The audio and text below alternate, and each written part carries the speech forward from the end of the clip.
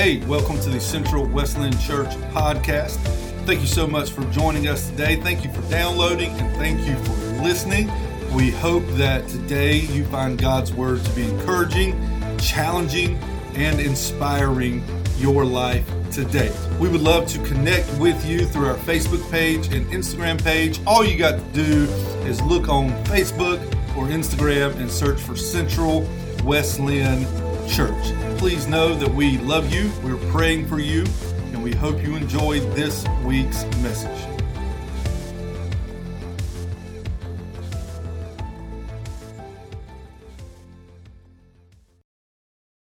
This week, we're still celebrating the resurrection of Jesus Christ. Amen?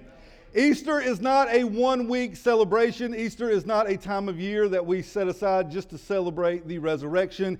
Easter, my friends, is what we do all day, every day, because that, my friends, changes you all day, every day. So today, we again are going to celebrate the resurrection of Jesus Christ.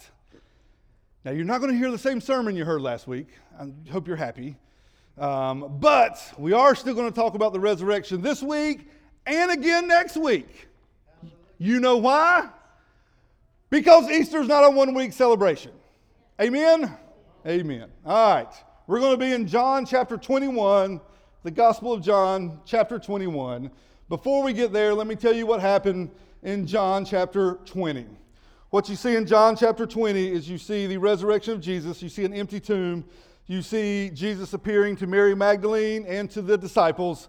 And then you have the story, the famous story of the apostle or the disciple Thomas going to Jesus with doubts, with maybe some confusion, with maybe some uncertainty of his resurrection. And of course, Jesus showed him his scars in his hands to confirm his resurrection. And then the end of John chapter 20 says this. This is verse 30 and 31. Jesus performed many signs in the presence of his disciples, which were not recorded in this book. But these that are written so that you may believe that Jesus is the Messiah, the Son of God, and that by believing you may have life in his name. So we've talked about before how in the Gospel of John, there are 7 signs, what John calls them, or 7 miracles, seven signs of Jesus pointing to himself, saying, that's me. I'm the coming Messiah. I'm the chosen one. I'm the Son of God. And John says there in the last verse of John chapter 20, says that all of these signs, all of these miracles, these things that you have read in the previous 20 chapters, all of those are pointing to Jesus being the Messiah, and so that you may believe in him and have life in him. Everybody follow? We good so far? All right. A couple of you look like you're cold. Anybody cold? Rose is bundled up like crazy over here. All right. Hang on. Talk amongst yourselves.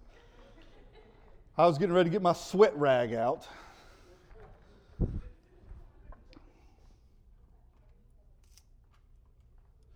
All right. I bumped it up to 83. We're going to get a suntan in here now. We're all going to walk out 10 pounds lighter than we did when we walked in. Amen? Yeah, boy. That ain't bad. That ain't bad. All right.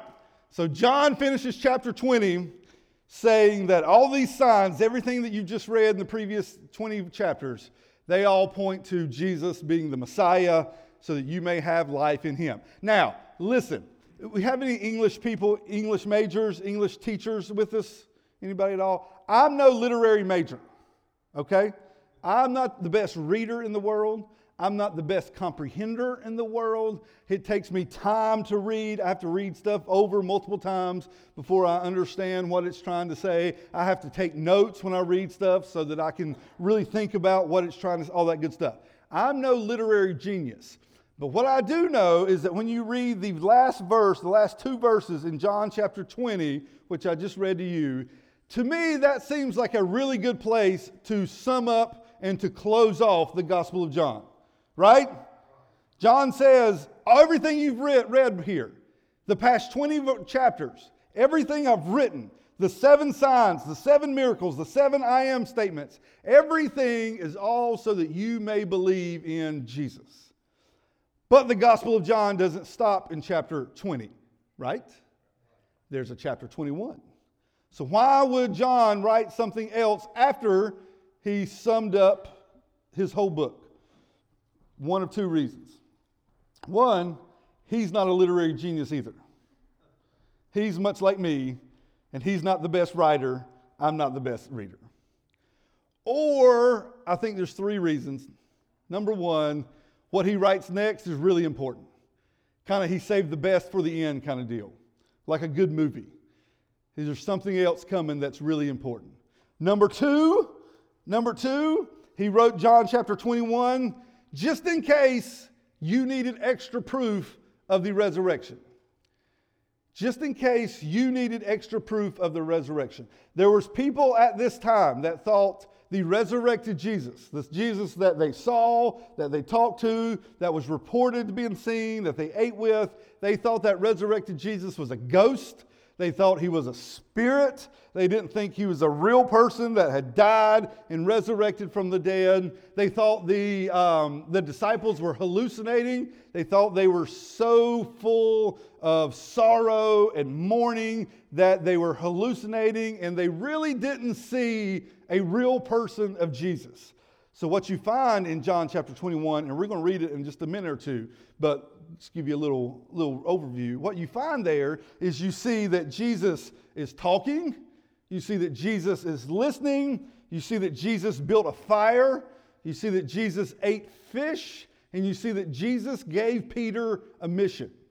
Those are all things that you have to have a mind to do. Those are all things that a functional human body with a mind, with a heart, with a mouth, that a ghost or a spirit or a made-up being cannot do. Does that make sense? So John chapter 21 is there because it's really important. It's proof, further proof of a resurrected Jesus. And number 3, and what we want to spend time on for a few minutes talking about this morning, it shows us what changes after the resurrection. It shows us what happens after the resurrection. It shows us what's happened in the life of Peter after the resurrection, and it gives us encouragement and instruction today of what the resurrection can change in your life today. How many of you know that before you met Christ, you were one way? After meeting Christ, your life changed dramatically. If it didn't, then we got some stuff to talk about. You realize every time in Scripture when someone meets Jesus, their lives change. The blind leave Jesus with sight. The deaf leave Jesus with hearing. The lost leave Jesus being found. The wanderer left Jesus with purpose. The sinner left Jesus as a saint. Every time in Scripture someone meets Jesus, someone encounters Jesus, their life completely, dramatically, drastically changes. The same is true for you and I. We talked about this last week. The proof of the resurrection is in our life, is in the way we live. It's the fact that before I met Jesus on May 28th, year 2000, I was this way. Now, on April the 16th, 2023, my life is completely different than it was then. Why? Not because I'm smarter. I'm a little older. I still look good. Not in as much shape. Don't have near as much hair. But Jesus. It's because of Jesus in me changed me. I love different now than I did then. I forgive now I didn't forgive then. All because of the fact that I met Jesus on May 28th, year 2000 in Denton Wesleyan Church, in the basement, in the office there in the basement, on my knees, praying that God would forgive me, confessing sin, putting faith in Christ, and new life found me that day. The same is true with the resurrection. Your life changes after the resurrection. And that, my friends, is what we're going to talk about this morning. Sound good? I hope so, because that's all I got. That's all I got. All right, let's read John chapter 21. We're going to read the first 17 verses. Says this. Y'all, I'm not sure about this thing. Where's that wire? Okay, here we go. John chapter 21. Here we go. Afterward, this was after John finished up his book, he says this. Afterward, Jesus appeared again to his disciples by the Sea of Galilee. It happened this way. Simon Peter, Thomas, also known as Didymus, Nathanael from Cana in Galilee, the sons of Zebedee, the two other disciples who were together. I'm going out to fish, Simon Peter told them. Fellas, any of you like to fish? It's biblical. Simon said, I'm going fishing. Keep reading. Simon said, I'm going out to fish. We'll go with you, they said. So they all went out, got in the boat, but that night they caught nothing. Boys, you ever go fishing, don't catch anything? It's biblical. It's biblical. Keep reading. Verse 4. Early in the morning, Jesus stood on the shore, but the disciples did not realize that it was Jesus. He called out to them, friends, haven't you any fish? No, they answered. He said, throw your net on the right side of the boat, and you will find some. When they did, they were unable to haul the net in because of the large number of fish. Then the disciple whom Jesus loved said to Peter, it is the Lord. As soon as Simon Peter heard them say that, as soon as they heard him say, it is the Lord, he wrapped his outer garment around him, for he had taken it off, and jumped into the water. The other disciples followed in the boat, towing the net full of fish, for they were not far from the shore, about 100 yards. When they landed, they saw a fire of burning coals there, with fish on it and some bread. Jesus said to them, bring some of the fish you have just caught. So Simon Peter climbed back into the boat and dragged the net ashore. It was full of large fish, 153, but even with so many, the net was not torn. Jesus said to them, come and have breakfast. None of the disciples dared ask him, who are you? They knew it was the Lord. Jesus came, took the bread, and gave it to them, and did the same with the fish. This is now the third time Jesus appeared to his disciples after he was raised from the dead. Keep reading, verse 15. When they had finished eating, Jesus said to Simon Peter, Simon, son of John, do you love me more than these? Yes, Lord, he said, you know that I love you. Jesus said, feed my lambs. Jesus again said, Simon, son of John, do you love me? He answered, yes, Lord, you know that I love you. Jesus said, take care of my sheep. The third time he said to him, Simon, son of John, do you love me?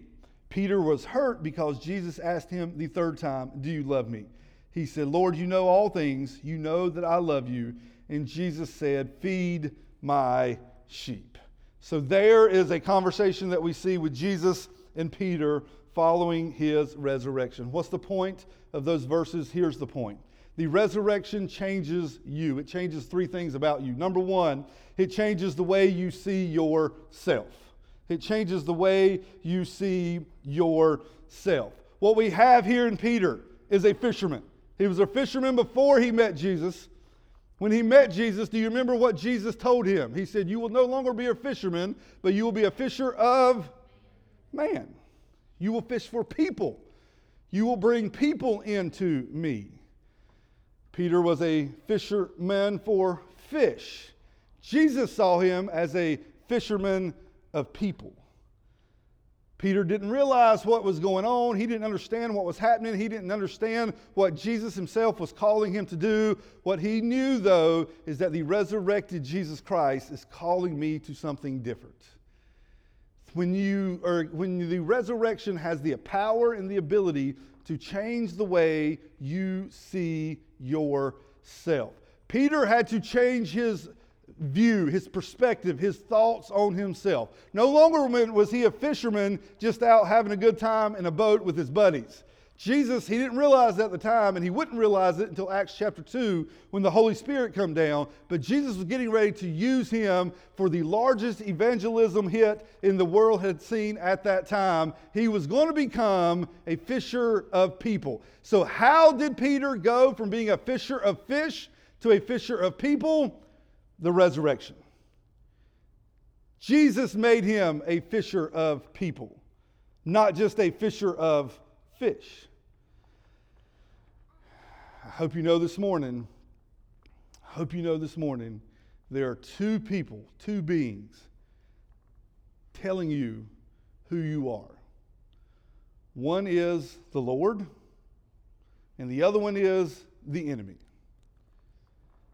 We've talked about our identity a lot over the past couple of years. And the reason we've talked about it a lot is because your identity is so important. The reason that it's important is because your identity determines your actions. Your identity determines your lifestyle. It's who you are. It's how you see yourself. It's who God has called you to be. Who you are on the inside determines your actions on the outside. Right? Let me explain. I love because I've been loved. Does that make sense? The Bible teaches that we forgive because we've been forgiven. I serve because I've been served. I give because I was giving to. You realize today the whole Christian life is one big response of everything that God has done for you. Right? Okay, let me come over here. See how y'all feel about this. See what y'all think. The whole Christian life is a response. We love because the Word says He loved us what? First. We can't love first. We can only love after we've been loved.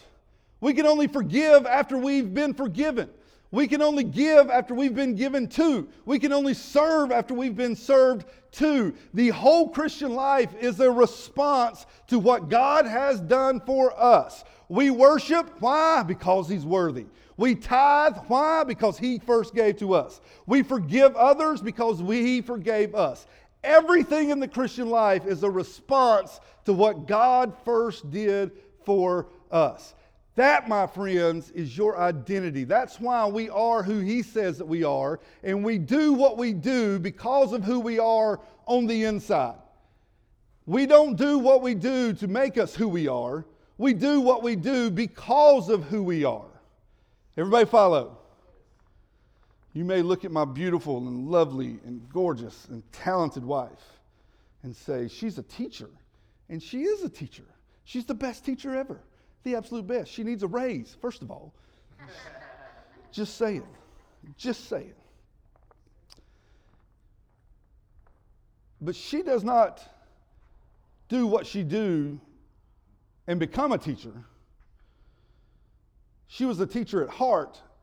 So because of her heart, now she does what she does. Does that make sense?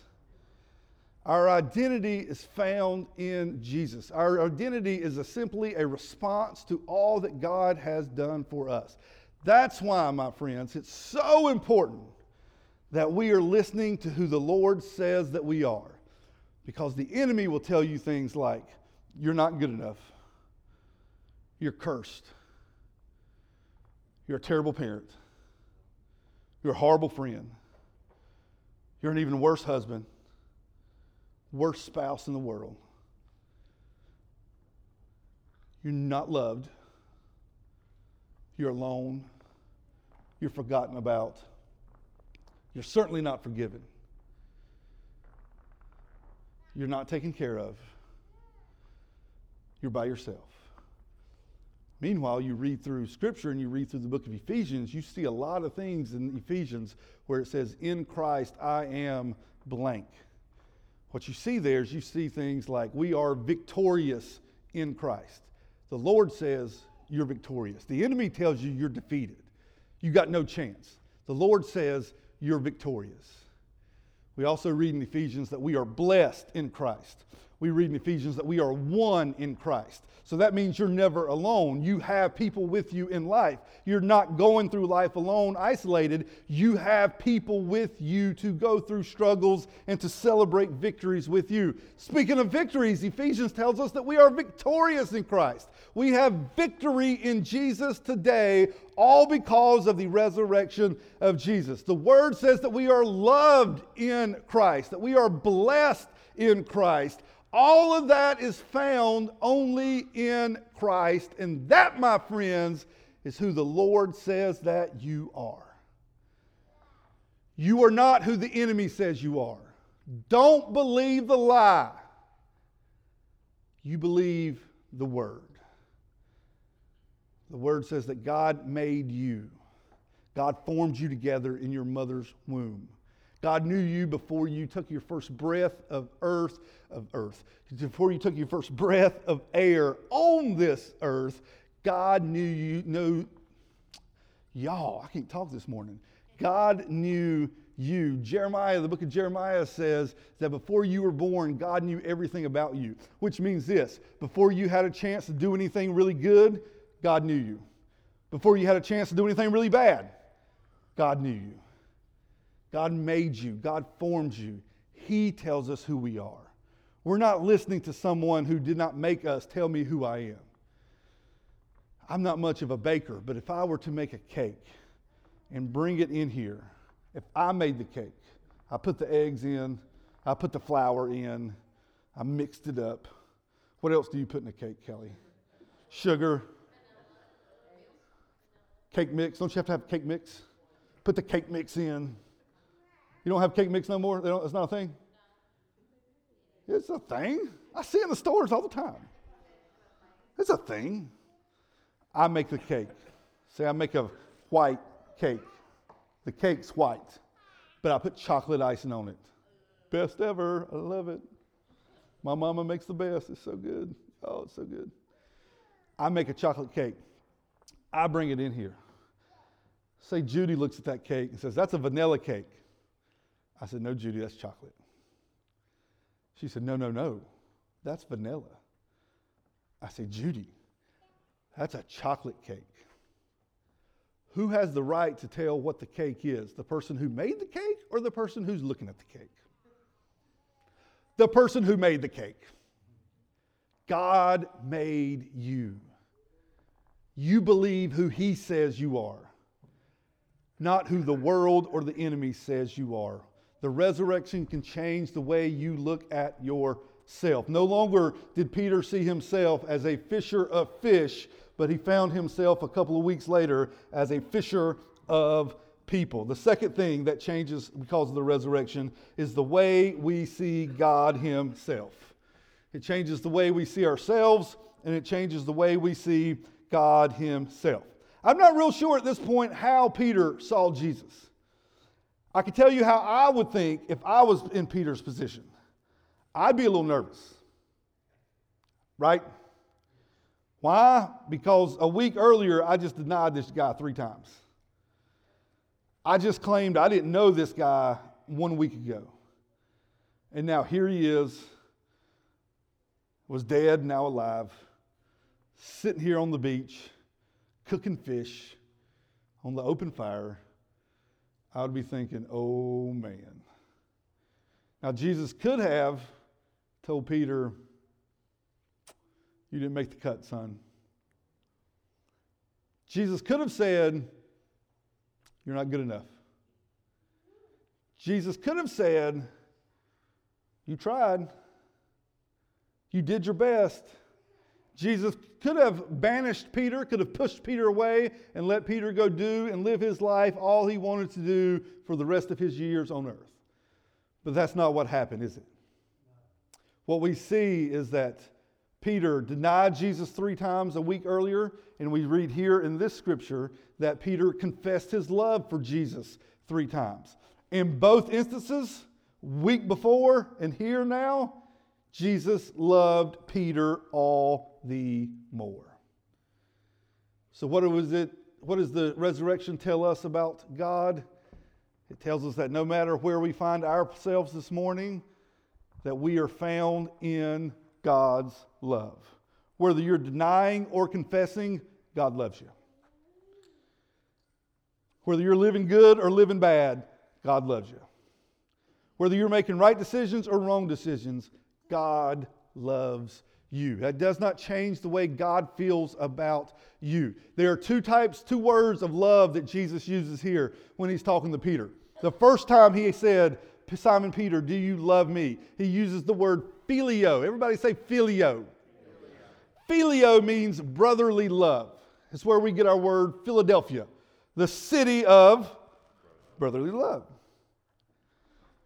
Phileo means brotherly love. It's the way I love Ken. It's the way I love Susie. And Hubbard. I love Hubbard a lot. My man. Y'all, if it wouldn't have been for Hubbard, we wouldn't have had any donuts this morning. That's all I'm saying. Everybody say thanks. It's a brotherly love. It's a love that gives. It's a love that serves. It's a love that helps out in a brotherly fashion. It's a love that loves people. That's our family. That's our friends. That's a brotherly love. Jesus asked Peter, said, do you phileo me? Do you love me like a brother? And Peter says what? You know I do, Lord. And then Jesus said, well, feed my lambs. And then the second time Jesus says, Peter, do you love me? He uses a different word for love. He uses the word agape. Everybody say agape. Agape love. What is agape love? Agape love is a love that gives, serves, helps out a brother and an enemy. You see the difference? It's a love that gives, serves, helps the brother and the enemy. So when Jesus asked Peter, said, do you agape me? Peter didn't know agape. His response was, Lord, you know I love you. And he used the word phileo. You know I brotherly love you. Why did he not say agape? I'll tell you why. He didn't know anything about agape. Agape had never been seen or experienced before until the resurrection. There was no ultimate act of love for the friend and the enemy until the resurrection. Agape was a new word. It was a new type of love that these people knew nothing about. Agape can only be done in Christ because agape is Christ. You cannot love to the highest level apart from Jesus because he is agape. So when we read in John 3:16 that God so loved that God agape'd the world, that whosoever believe will not die but have everlasting life, that, my friends, is for the friend and the enemy. That's for the Jew and the Gentile. That's for the black, white, and brown. That's for the male and female. That is for everyone under the sun. God loves you. Amazing, isn't it? The resurrection. The resurrection is proof of God's agape love. And he did it for you. I don't know where you find yourself this morning. You may find yourself like Peter, a little worried, maybe not having a clear view of Jesus, maybe not having a full understanding of Jesus as God, maybe not having a full understanding of who Jesus is and what he can do for you, maybe being a little doubtful, a little worried, a little fearful, a little filled with anxiety because of what you're facing today. So let me give you a brief description of who God is according to Scripture this morning. God of heaven, the God of Scripture, is a God that shuts the mouths of lions trying to tear your life apart. God is a God that tears down giants. God is a God that forgives and loves and heals. God is a God that gives second chances, third chances, and fourth chances. God of Scripture is a God that gave up His life for you. The God of Scripture is a God that agapes you, that loves you deeply to the highest point possible because you, my friends, are made in His image. God is a God that protects, heals, leads, and guides. God is a God that never leaves or changes. God is a God that is with you in the valley and on the mountaintop. The Scripture that God, the God of Scripture, is simply a God that loves you, no matter what. Amen. Amen. God loves you. And the proof of that is in the resurrection. The proof of the agape love is in the resurrection of Jesus Christ. Because of the resurrection, we can have a clear view. We can have a clear understanding of who God is and what He has done for us. Number 3, the third thing that we see that the resurrection changes, it changes the way we view ourselves, the way we view God, and finally it changes the way we see other people. The way we see other people. Jesus calls Peter to feed the lambs, take care of the sheep, and to feed the sheep. Feed the lambs, take care of the sheep, and feed the sheep. Jesus knew that this whole Christian movement, this whole Christ-like movement that was coming, there's going to be people. There's going to be a lot of people, and they need help. They need a leader. They need someone to love. They need someone to preach. They need someone to serve. They need someone to give. And here, Jesus calls Peter to be that guy. And my friends, He's calling you to do the exact same thing today. There are people in your life today that don't know the Lord. My question is, what are we doing about it? Statistics say that every second, 2 people die. Every second, 2 people die somewhere in the world. Every eye you look into when you walk out of this building, every eye you look into in this building, every eye that you look into at your job or at the store tomorrow will one day spend eternity somewhere, either with the Lord or in anguish without. My question is, what are we doing about it? Every second, 2 people die somewhere in the world. Every second.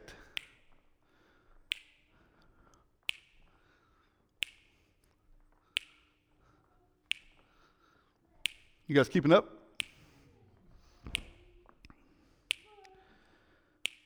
There's a world perishing away from Jesus. And we're having conversations about a basketball game. There's people today that will not be here tomorrow, will spend eternity away from the Lord, and all we can talk about is the rain. Every second, 2 people die. My question for you this morning is, do we care? And if we do, what are we doing about it? Jesus told Peter, feed the sheep. Take care of the sheep. Feed the lambs.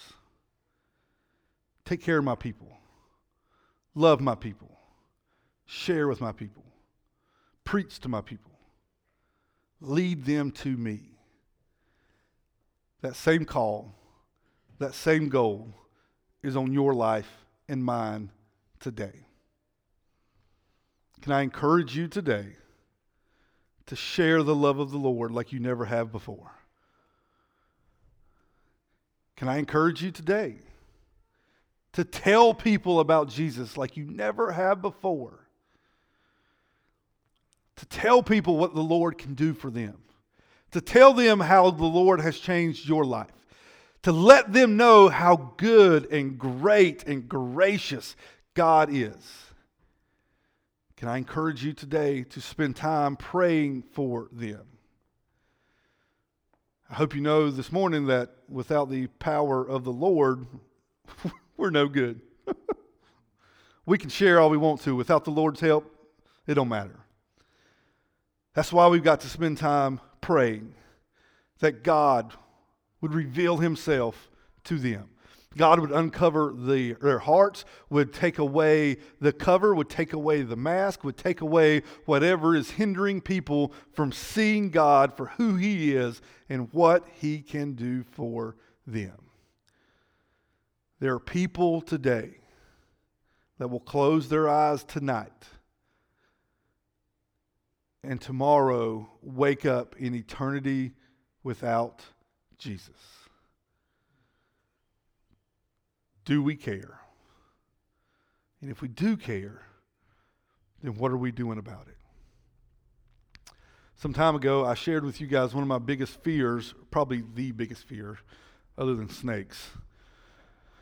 I don't mess with snakes, y'all. I tell TJ I'm not afraid of snakes. I tell TJ I'm not afraid of nothing. But I'm a little nervous around snakes. And flying. I'm not a big fan of being in a plane either, okay? Let me just say. Those things are called death tubes for a reason. Because once you're in there, you can't get out till they open the door and it lands. And once you're in there, you've got no control over nothing. Right? Okay, get back to the serious stuff. One of my biggest fears, I'll close with this. We'll be done after this. One of my biggest fears in life is on Judgment Day.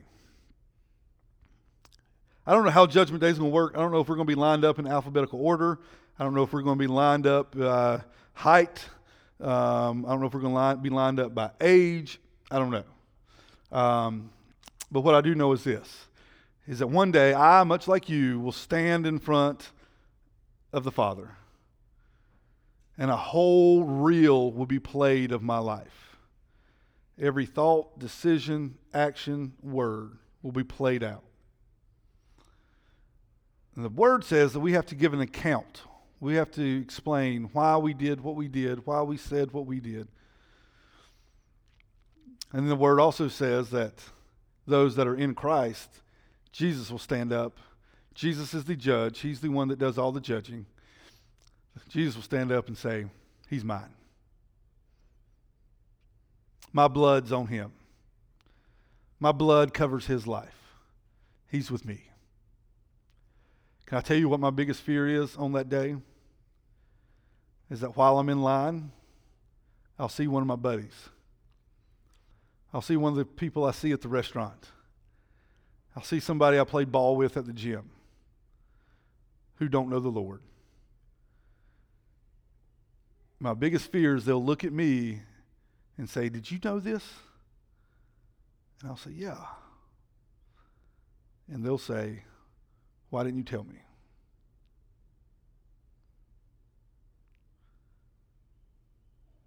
We talked about the Tar Heels. We talked about the kids. We talked about the weather. We talked about our jobs. We complained about the bosses. We talked about the president. We talked about the restaurant. We sent text messages back and forth 5-6 times a week. And you never told me about this. You get why that's one of my biggest fears in life? Every second, 2 people die. Do you care? And if you do care, then what are you doing about it? The resurrection changes the way we see other people. The resurrection leads us to be the type of believer, the type of disciple in Christ that loves people, that shares with people, with our words, with our actions, and through prayer.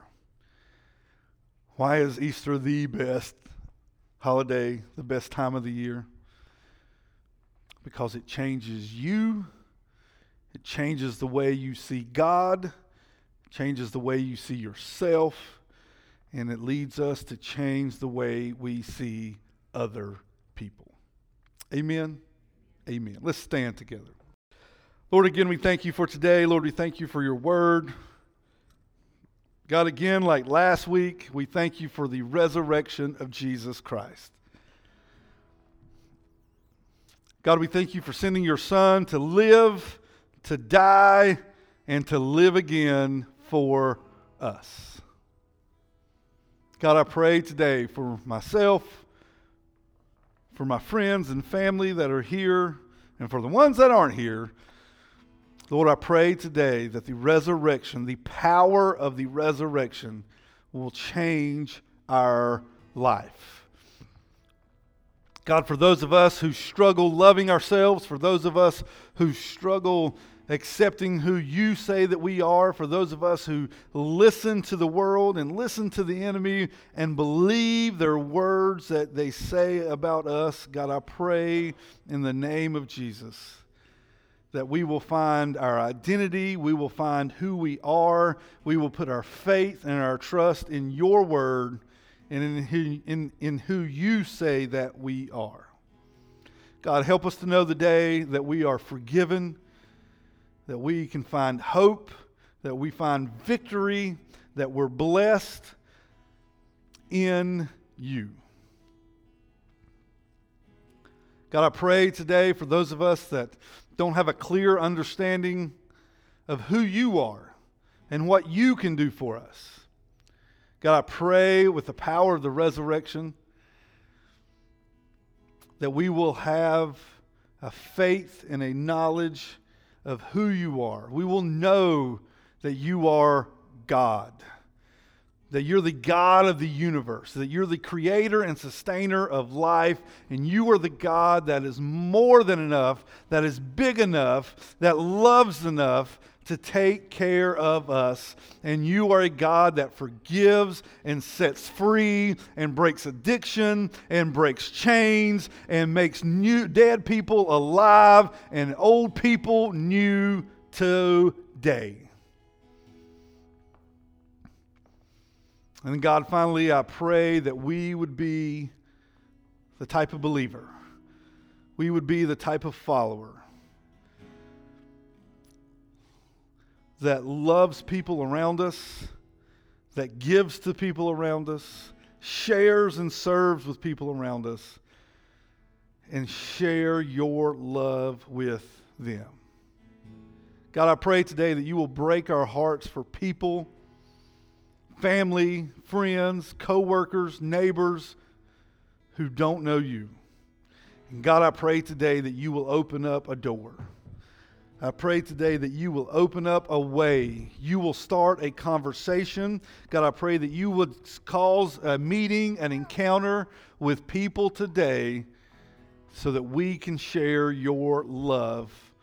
We can share your agape love, the highest order of love, the love that laid down his life for the friend and the enemy. God, again, we thank you for the resurrection. God, it is the best. Thank you so much. And thank you for what it does for us and how it changes us today. Lord, we love you. We pray in Jesus' name. Amen.